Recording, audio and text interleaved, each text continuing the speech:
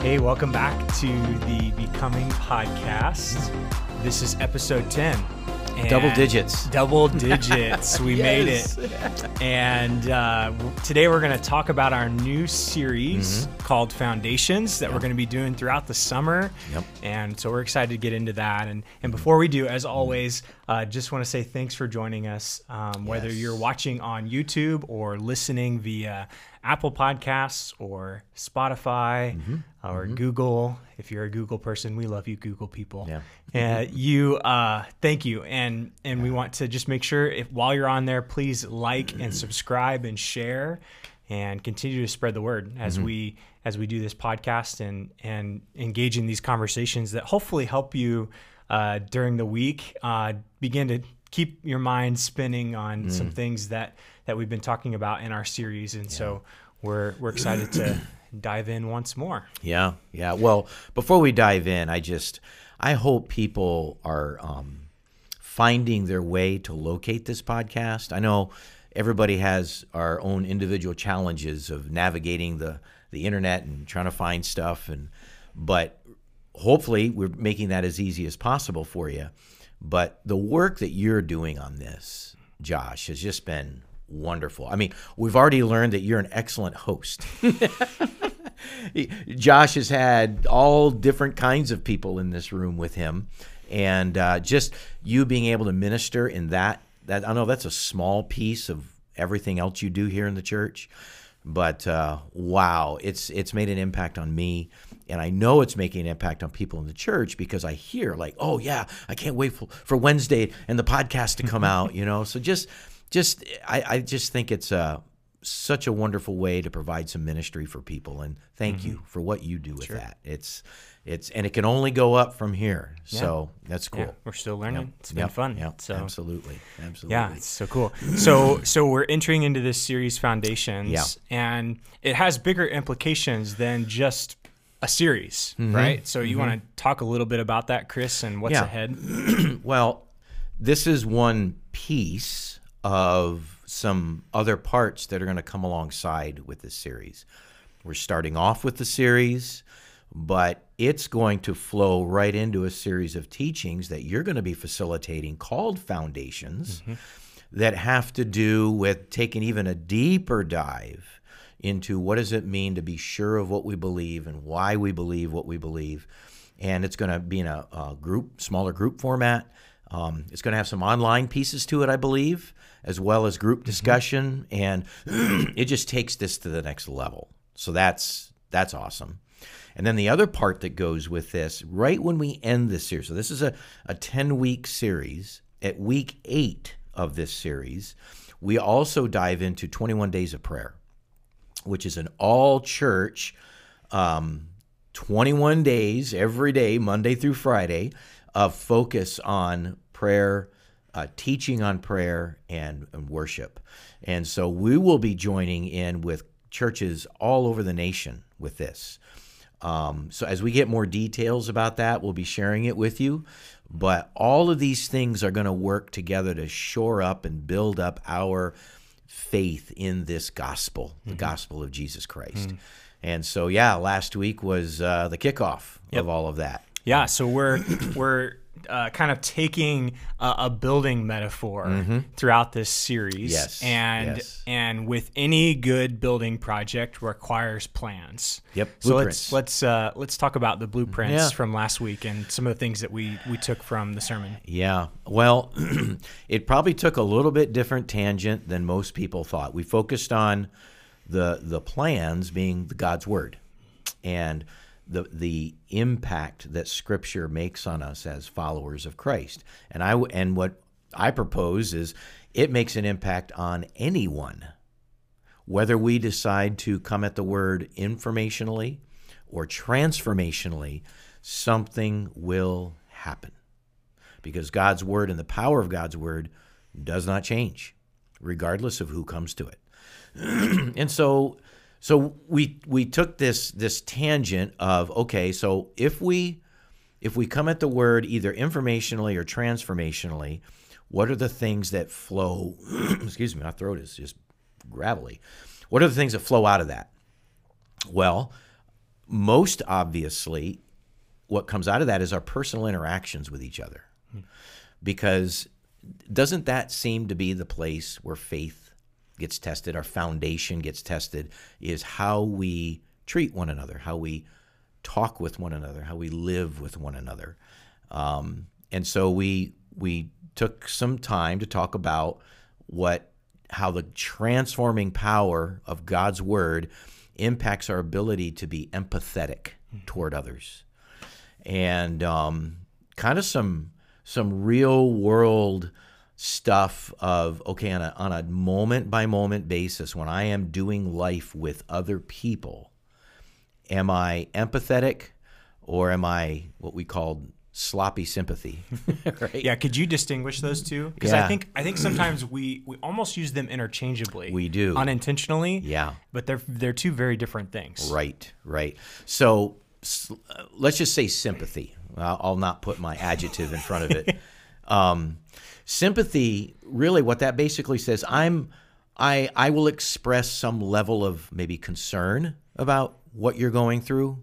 I might even tune in a little bit to what you're going through, but at the end of the day, I'm not going to see it the way you see it. I'm not going to feel it the way you feel it. As a matter of fact, I'm going to give you maybe even some lip service that, oh wow, that's terrible.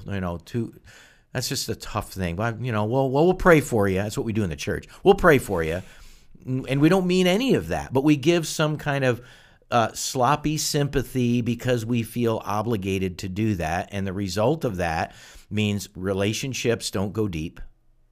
That's also evidence of not allowing God's word to be transformative in our life. It's merely informative in our lives. Empathy, on the other hand, says, not only do I desire to see it like you see it, I'm going to see it like you see it. It's not just something I intend to do. I'm willing to actually enter in and feel what you feel. I'm not going to be caught up in telling you how to get fixed. I'm not going to focus on, hurry up and stop talking so I can tell you my part in this.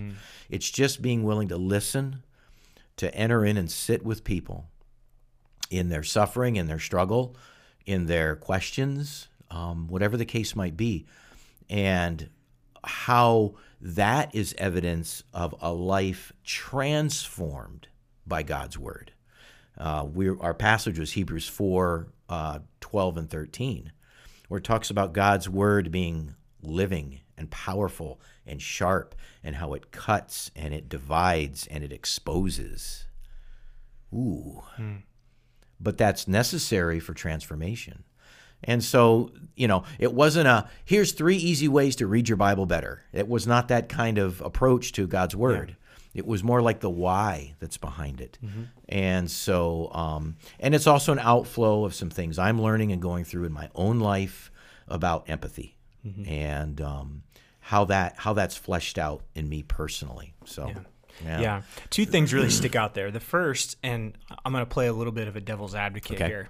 I think the question, this actually came up last podcast conversation with Melissa and Cindy. This conversation of, as I'm being present with someone and empathetic with them and listening, and the person across from me says something that is different than what, because we're talking about foundations here, and we're going to get more into some of the theological foundations. Yeah. But what if someone says, like, well, what if someone says something really crazy, and so I'm just supposed to just listen? Because sometimes what people might think is that if I'm not saying anything, then I'm agreeing. Yeah, sure. But we're being challenged to be okay with not expressing our opinion. Yeah. Sometimes. Yeah. And saying, well, this is how it really is. Right. Yeah. And I think, understanding context is obviously important in a situation. There are those times when, whether as a Christian brother or sister, when God does prompt us to speak up, to address something. But I would say far more than not, we say something when we shouldn't. And there are those times, and I think that's a challenge in just our own spiritual growth, our development, is that becoming a person who my first response isn't to just say. Even it may be something that we don't agree with, we don't see it that way, we have no frame of reference with it, or maybe it's something that might just challenge our own identity to some degree. That there's this visceral response to like, well, I gotta say something. You know, I just can't let this lay. I just wonder, Josh, how much room we would be able to give the Holy Spirit to operate by us just closing our mouths, even in a time when everything within us says, well, you got to straighten them out, you got to correct them, you have to fix them. Whatever our propensity is to do, to be willing to say, you know what, Lord, in this situation, I trust you to be the one to operate here, and I'm just a vessel, and if I'm going to be an empathetic follower of Jesus Christ, then I better get a whole lot better at listening and entering into those spaces with people. And we talked about this Sunday or this weekend. That's messy. It is. That is messy. And because it asks more of us. Yeah. And sometimes we just have lines in the sand that we've drawn. So, well, I there's only so much I can give to people. And I get it. And there's a whole nother discussion we can have about boundaries and all of that. But it does ask of us. And wow, what could that mean in our church family, in our community, to be known as people who are patient with other people and willing to walk with them and listen. So yeah, it's not easy. No, it's not. And the implications are huge. Yeah. And the second thing that arises, I think, from this sermon is wrestling with, you've talked about it, the difference between informative reading of God's word and transformative reading of God's word. Oftentimes, and I'm speaking for myself right now, my natural tendency, and so maybe it's important for us to distinguish what our natural tendency is I'm someone who, as Hebrews 4:12 says, that it's piercing our innermost thoughts and desires. It's doing surgery on us. Oftentimes, if I'm honest, I'd rather be doing surgery on the word and not letting it be doing surgery on me. Yeah. Like I wanna like look up all the nitty gritty details and know everything I possibly can. But I struggle sometimes to allow that to move from my head to my heart. Oh yeah, I'm with you. And I wonder if there's some others that might feel that way too. Identify with that. Maybe what are some things, just thinking out loud, like what are some things that might help us create that movement from informative reading, which I think is important sometimes because we need to study to show yourselves approved as a workman unto the Lord. We study, we look, we analyze. But especially in our Wesleyan tradition, we take that transformative reading of God's word seriously.